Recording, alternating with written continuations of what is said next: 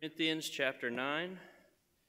1 Corinthians chapter 9.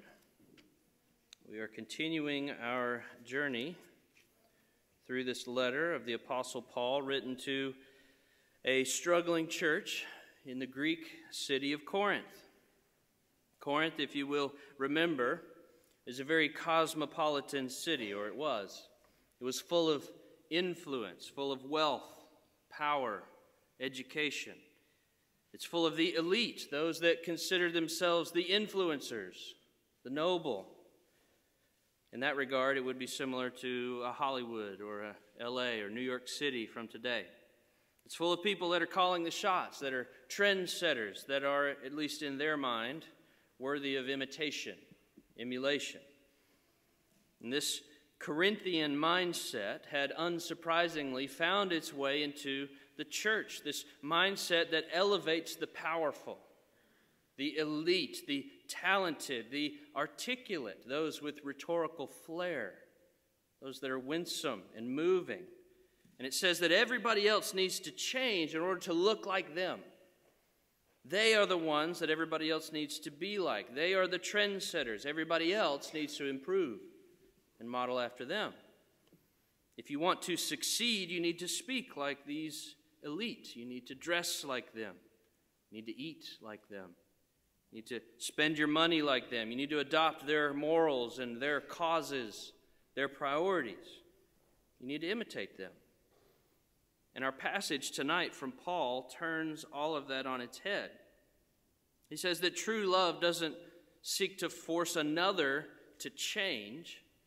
Rather, true love looks like a willingness to change for the good of another, a willingness to adapt, a willingness to be flexible, all so that the gospel, the good news, can speed ahead. For the mature Christian, God's grace prompts flexibility within us, which promotes gospel progress to others. God's love to us promotes a flexibility in us that promotes the gospel's progress. That's where we're headed tonight. But let's first read our passage, 1 Corinthians 9, 19 through 23. Hear the word of our Lord. For though I am free from all, I have made myself a servant to all, that I might win more of them. To the Jews I became as a Jew in order to win the Jews. To those under the law I became as one under the law, though not myself being under the law, that I might win those under the law. To those outside of the law I became as one outside of the law, not being outside the law of God, but under the law of Christ, that I might win those outside the law. To the weak I became weak, that I might win the weak. I have become all things to all people, that by all means I might save some. I do it all for the sake of the gospel, that I may share with them in its blessings. Thus ends the reading of God's word for us tonight. Let's pray for our time. Holy Father, we ask that you would mold us and make us, that you would refine us, that you would mature us, that you would edify us, that you would give us this gospel-motivated disposition to sacrifice for the good of another. And do all of this not for our own glory or for our own benefit, but that the gospel might be shared here in Montgomery and around the world. We ask this in Christ's name. Amen. We'll see from Paul tonight three aspects of his person and his ministry, three attributes that marked who Paul was and what he was seeking to do with his ministerial work. This will be his disposition, his inclination, and his motivation. We'll see his disposition, his inclination, and his motivation. Let's look at first verse 19 and see Paul's disposition, which was that he was willing to sacrifice. Paul was disposed to be willing to sacrifice for the good of others. Verse 19, for though I am free from all, I have made myself a servant to all, that I might win more of them. Paul has been, in this chapter thus far, defending his own rights. If you'll remember last week, Paul defended his status as an apostle, specifically defending his own right to compensation, as is fitting for his work among them. He argued that like a soldier deserved to be compensated for his service, and like a farmer deserves to taste of the fruit of his farming, so too does a minister of God, called and appointed, deserve to be compensated for his labors among the people of God.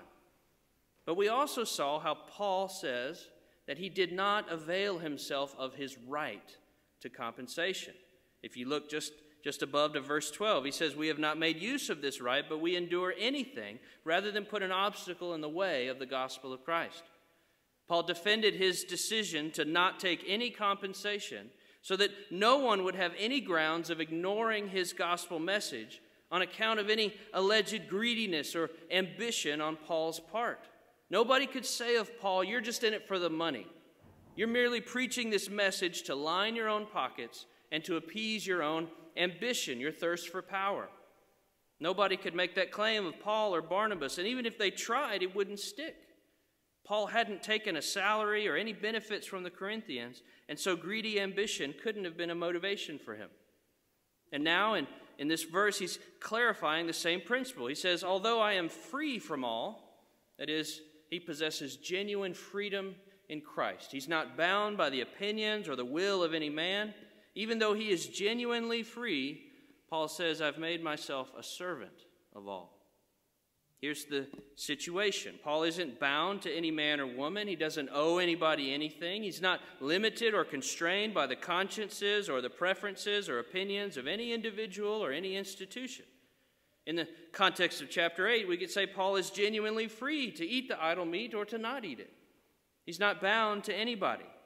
He's got rights both as a Christian and as an apostle. And yet Paul says that although he's not bound or enslaved to anyone, he has made himself a servant, a slave. He's bound himself, enslaved himself to everyone else. That's what the end of verse 19 says. "I've made myself a servant to all that I might win more of them." Paul's disposition towards others was such that he would willingly give up legitimate freedom. He would bind himself, constrain himself to the weaknesses and to the preferences of others in order that the gospel might proceed, that it might flourish. His disposition was an eagerness to constrain his own freedom so that others might be convinced of the message he was proclaiming, a willingness to sacrifice legitimate rights in order that others might have no occasion for stumbling. And this is Paul's disposition, a willingness, indeed an eagerness to forsake his real freedom in order that somebody else would have no occasion to ignore his message. And that's a disposition of love. That's a selfless disposition. We've examined in previous sermons how such a disposition is an act of love and a preeminent example of a picture of Jesus himself. But I'd like to look at this disposition from a different angle tonight, and that's the angle of humility. To have such a disposition like Paul had, that would incline you to sacrifice your own freedoms for the good of another, that requires great humility. A willingness to sacrifice for others requires this. Only meekness can motivate the true foregoing of freedom. A proud man is unwilling to sacrifice for the good of another. He's too concerned with his own rights. It's his money. Why would he give that up to somebody else? It's his time, and his time is more valuable. Why would he spend it on the needs of another? His effort is not worth wasting on somebody else that can't benefit him. A proud man looks like the priest and the Levite in the parable of the Good Samaritan, unwilling to engage somebody in need because it was beneath them. He's unconcerned with those that can only cost him, someone who can't benefit him somehow. A proud person is like a parent, for example, that's more concerned about their own comfort and peace rather than the spiritual well-being of their children. So they yell and bark orders at them rather than shepherding the heart of that child with tenderness and the truth of God's word. A proud person is someone who's controlled by fear, dominated by men's opinions, and by defending their own reputation. And so maybe they tend to flatter others, kissing up to them, to the right people, or degrade others, bad-mouthing them in order to make themselves seem that much better. A proud person is quick to speak and slow to listen, because what could he possibly have to learn from someone else? He's never met a topic in which he's not an expert. He's never met a quarrel he was unafraid to win. And thus a proud person is often divisive. They don't back down. They're unwilling to nuance or concede, because both of which seem like weakness to him, and he's certainly not that. He's zealous for truth, even at the expense of compassion, because compassion smells too much like weakness to him. But a humble person is willing to sacrifice greatly for others.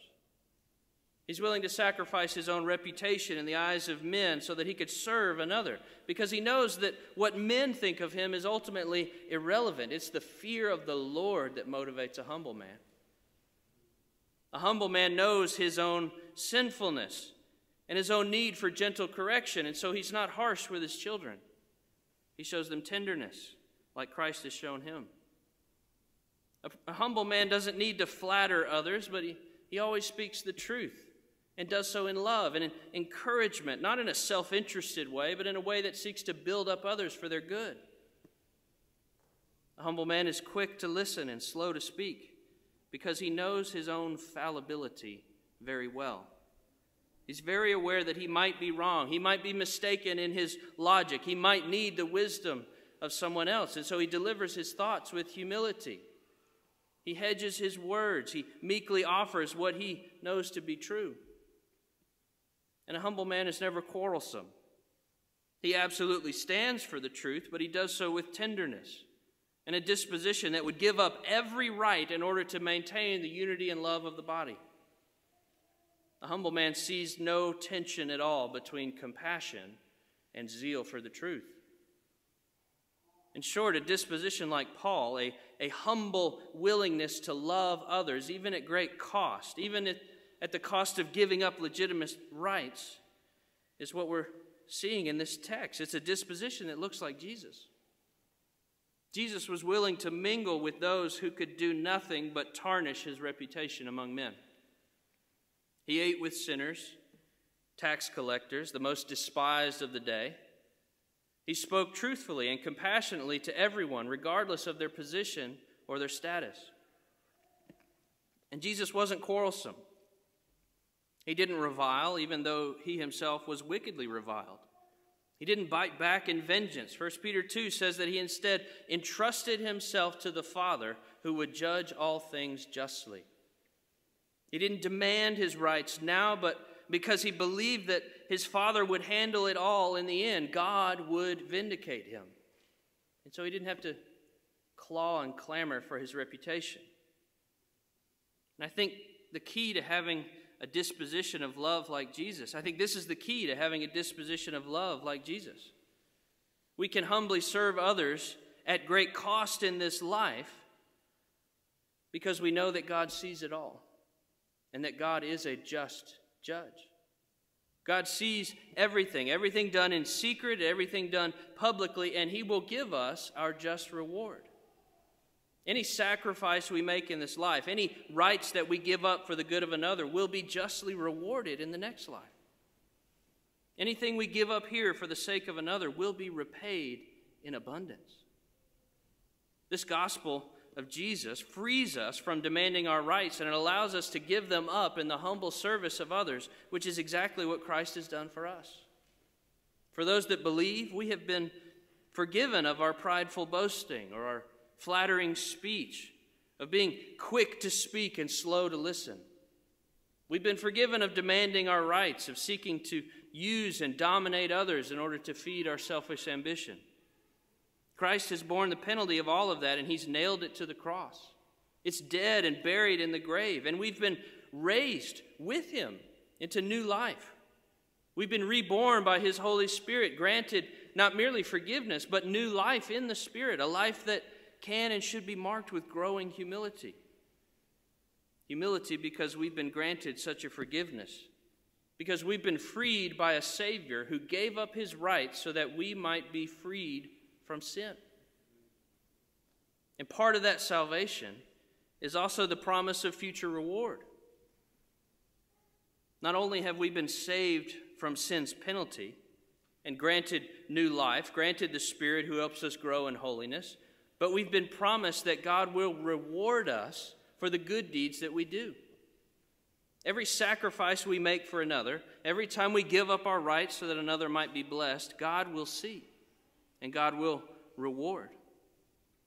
And when we keep that in mind, it makes the sacrifices here seem so much smaller by comparison. But if you're not yet believing in Christ, if you're not trusting in Jesus as your only means of forgiveness, if you're pridefully resisting his offer and ignoring his good news, then beware that our just judge will repay you as well. But you will not be rewarded with pleasant gifts and a joyful embrace. Rather, you will be justly rewarded with pain and misery.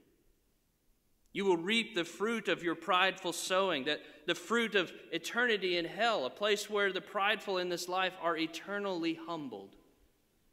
The boastful and the arrogant will spend forever in humiliation. Scripture speaks of hell as a place of terrible, miserable torment that does not stop. And because you demanded your rights and your freedom here and now, you will be enslaved there forever. And so my plea to you is, don't let this be your fate.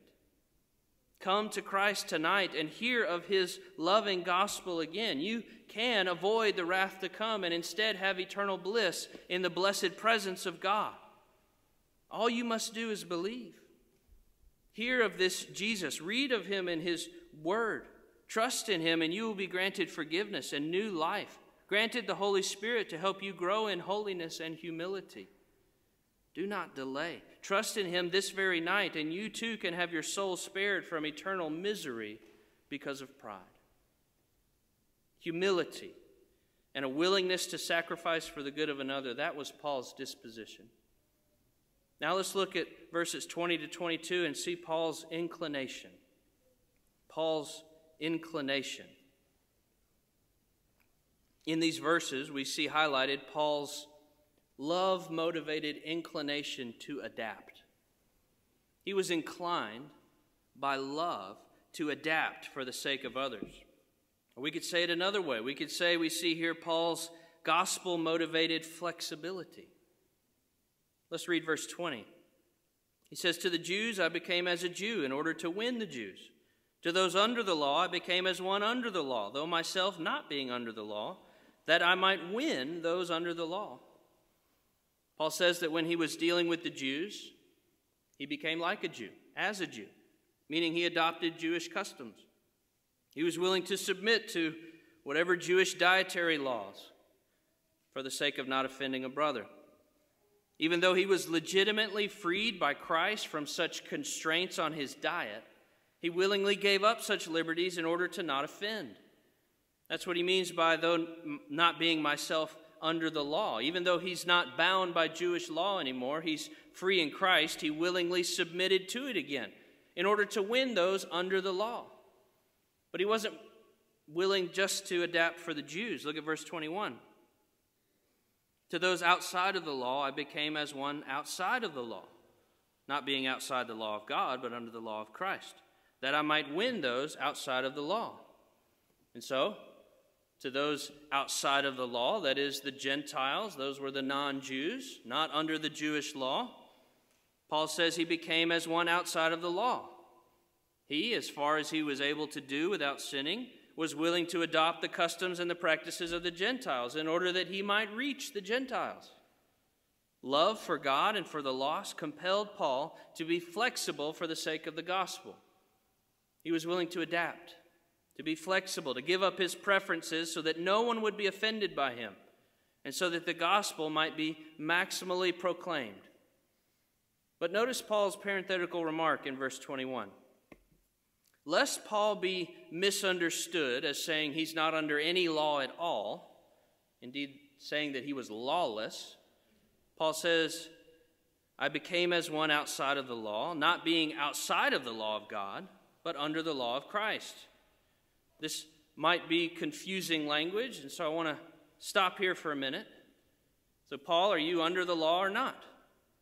Is the law something that we can come under when dealing with the Jews and then throw off when dealing with the Gentiles? If so, does that mean Christians have no law at all? Is the law of God something different than the law of Christ? So to clarify some of these questions, let's take a minute to talk about biblical law. The word law, which is Torah in the Old Testament, is used in several complementary ways in the Bible. Sometimes the word law is used to refer to the entirety of the Old Covenant, like when Paul says you're not under law, you're under grace. Sometimes the word law refers to God's writings. So when the psalmist says, Lord, open my eyes that I may behold wonderful things from your law. Sometimes the word law refers to the moral law of God, most clearly summarized in the Ten Commandments. And so wherever we read the word law in the Bible, it's helpful for us to see how the word is being used in that immediate context to help us determine what the author means.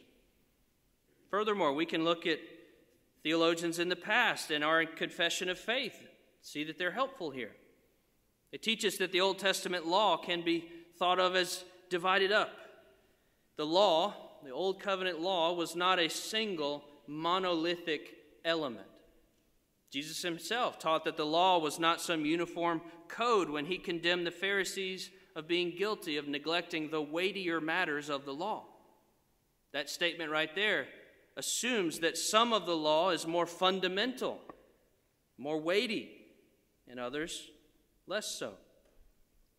The more fundamental aspect of God's law is called the moral law. Jesus summarized this moral law when he said, love God with all your heart, mind, soul, and strength, and love your neighbor as yourself. That's how Jesus summarized the law. It's a good summary of the Ten Commandments. The first table of the law, Commandments 1 through 4, teaches how to love God with all of our heart, mind, soul, and strength, how to worship him.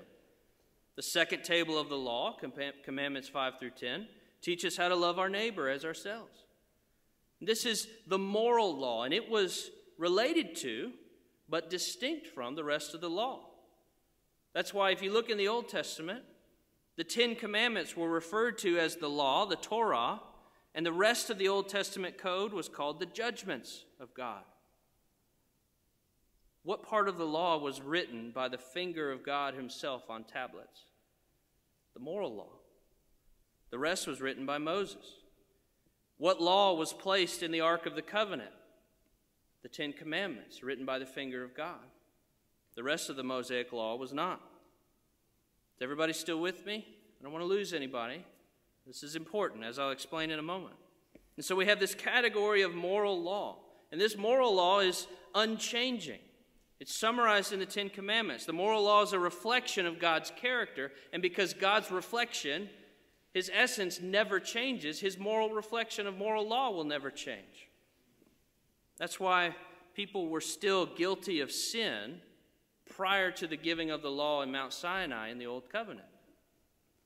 The moral law was in place before the Ten Commandments were written by the finger of God. There was still right and wrong. There was still a moral code even before Mount Sinai. And it is to this moral law, which doesn't change, that God, sometimes of his own free will add additional laws built off of the moral law. Theologians call these additional laws positive laws. These are laws attached to specific covenants, agreements that God makes with men. So, for example, now in the new covenant, we are called to baptize believers. We're called to take the Lord's Supper. We're called to have elders and deacons. All of these are not eternal, unchanging moral law. They didn't have baptisms and the Lord's Supper in the Old Covenant.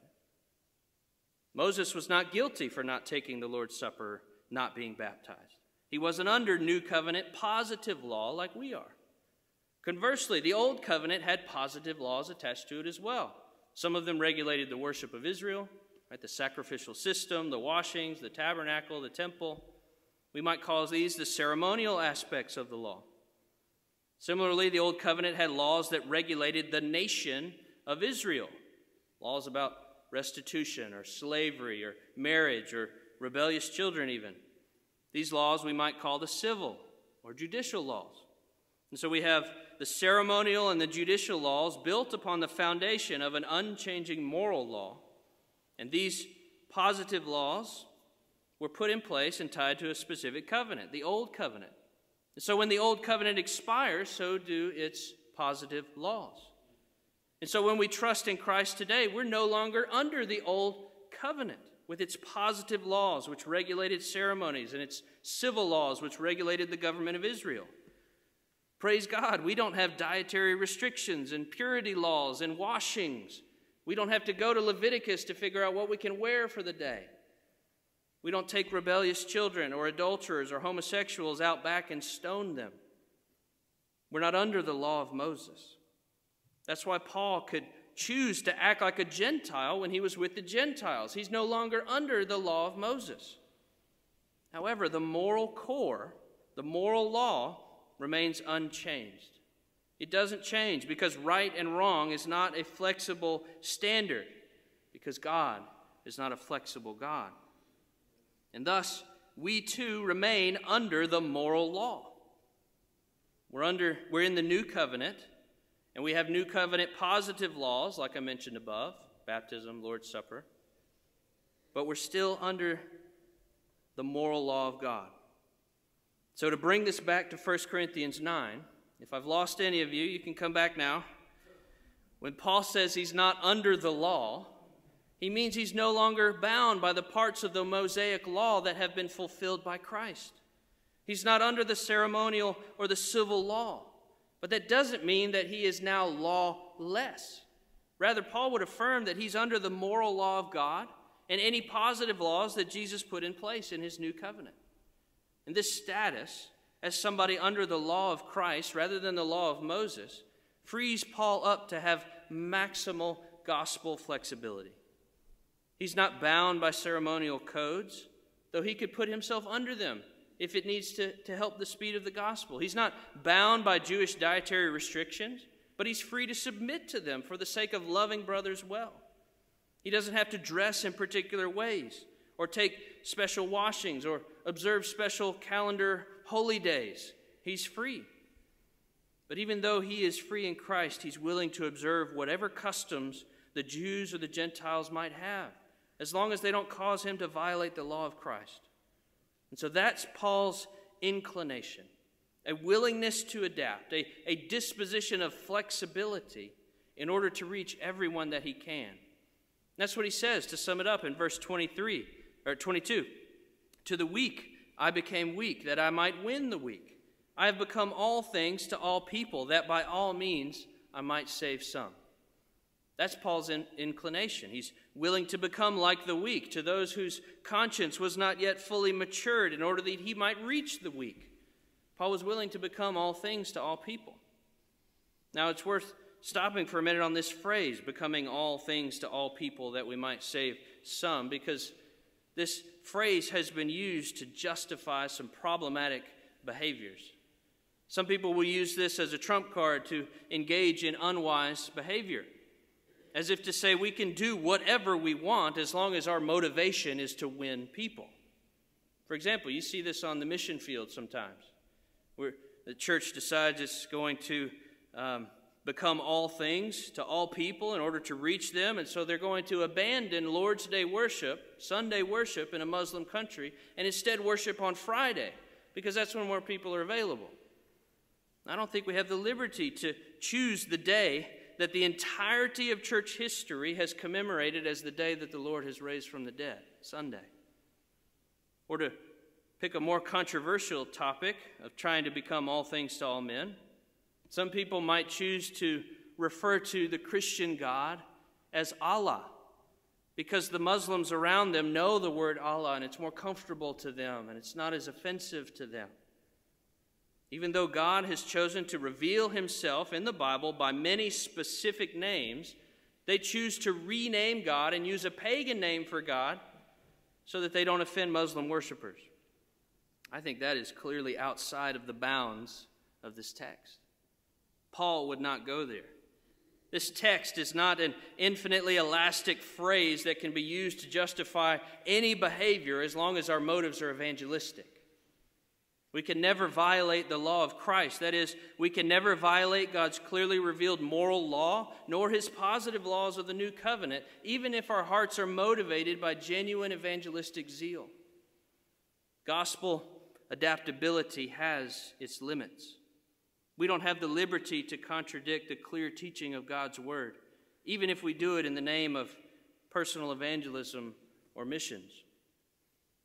Enough about that. Let's keep moving. We've seen Paul's disposition, which was humble self-sacrifice. We've seen his inclination, which was towards gospel adaptability. Now let's move on to the final verse of our passage and see Paul's motivation. Paul's motivation. We see here in verse 23 why Paul is willing to sacrifice.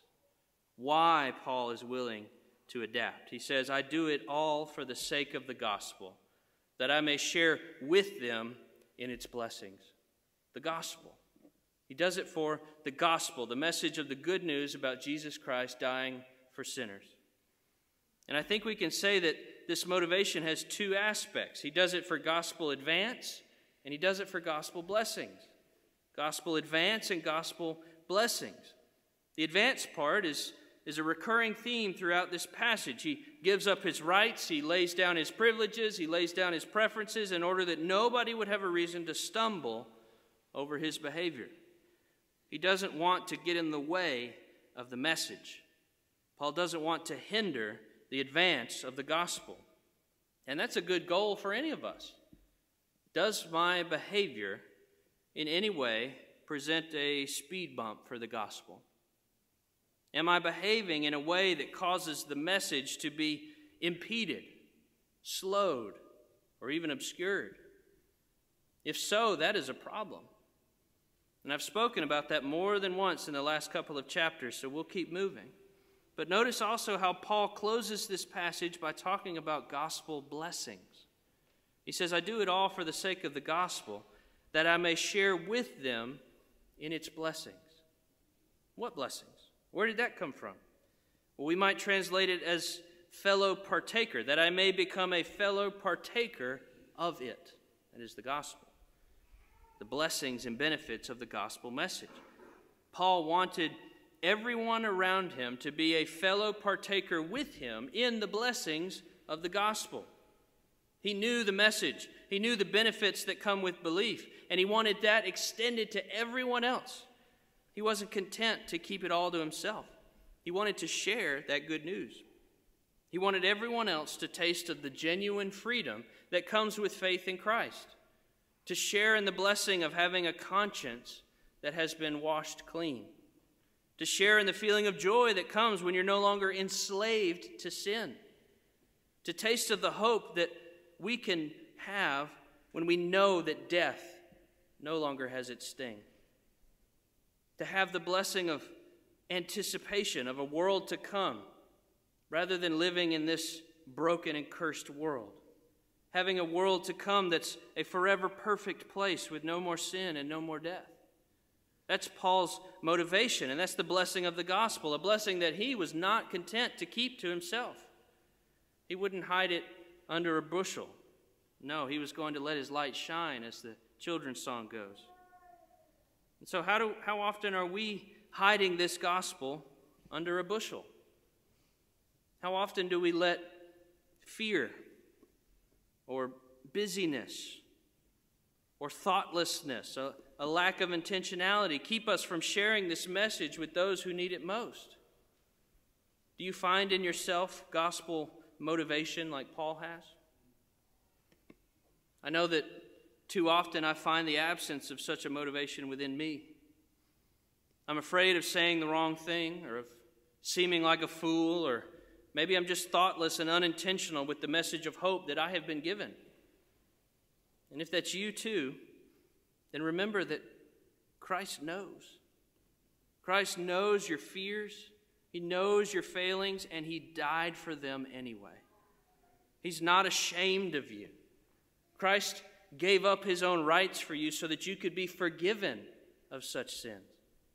And he was willing to do that. Because he was willing to do that, you too can be empowered to overcome your fear. No fear of man, no shame of failure, no conversational bumbling or thoughtlessness can ever separate you from the love of God in Christ Jesus. You've been washed. You've been justified. You've been adopted into God's own household. You've been granted eternal blessings. You've been granted an inheritance that can never be touched by this world. That's gospel blessings. Linger on those blessings. Do you think often of the fruit that has come to you because of Christ's faithfulness? Do you meditate on the blessings of the gospel? If you do, then let that be the fuel that reignites your motivation to share with others. How could you hold this to yourself? It's such good news. Let God's kind action towards you, His love towards you, be the spark that warms your heart again. And let that gospel blessing then compel you to share that message of love with others. That was Paul's motivation. May it be all of ours as well. Amen. Let's pray. Father in heaven, we thank you for Christ, for the good gifts that you've given to us in the gospel, for the blessings of forgiveness, for the blessings of new life, of rebirth, of being remade, of being reshaped and reformed and refashioned into the image of the Son himself. We thank you for an inheritance that waits for us, for rewards that await us in heaven, that will all come from your good hand. Let us linger often on these blessings, and let that stir us to be evangelistic, to want to be fishers of men. We ask all of this in Christ's name. Amen. We're going to close by standing and singing the doxology together.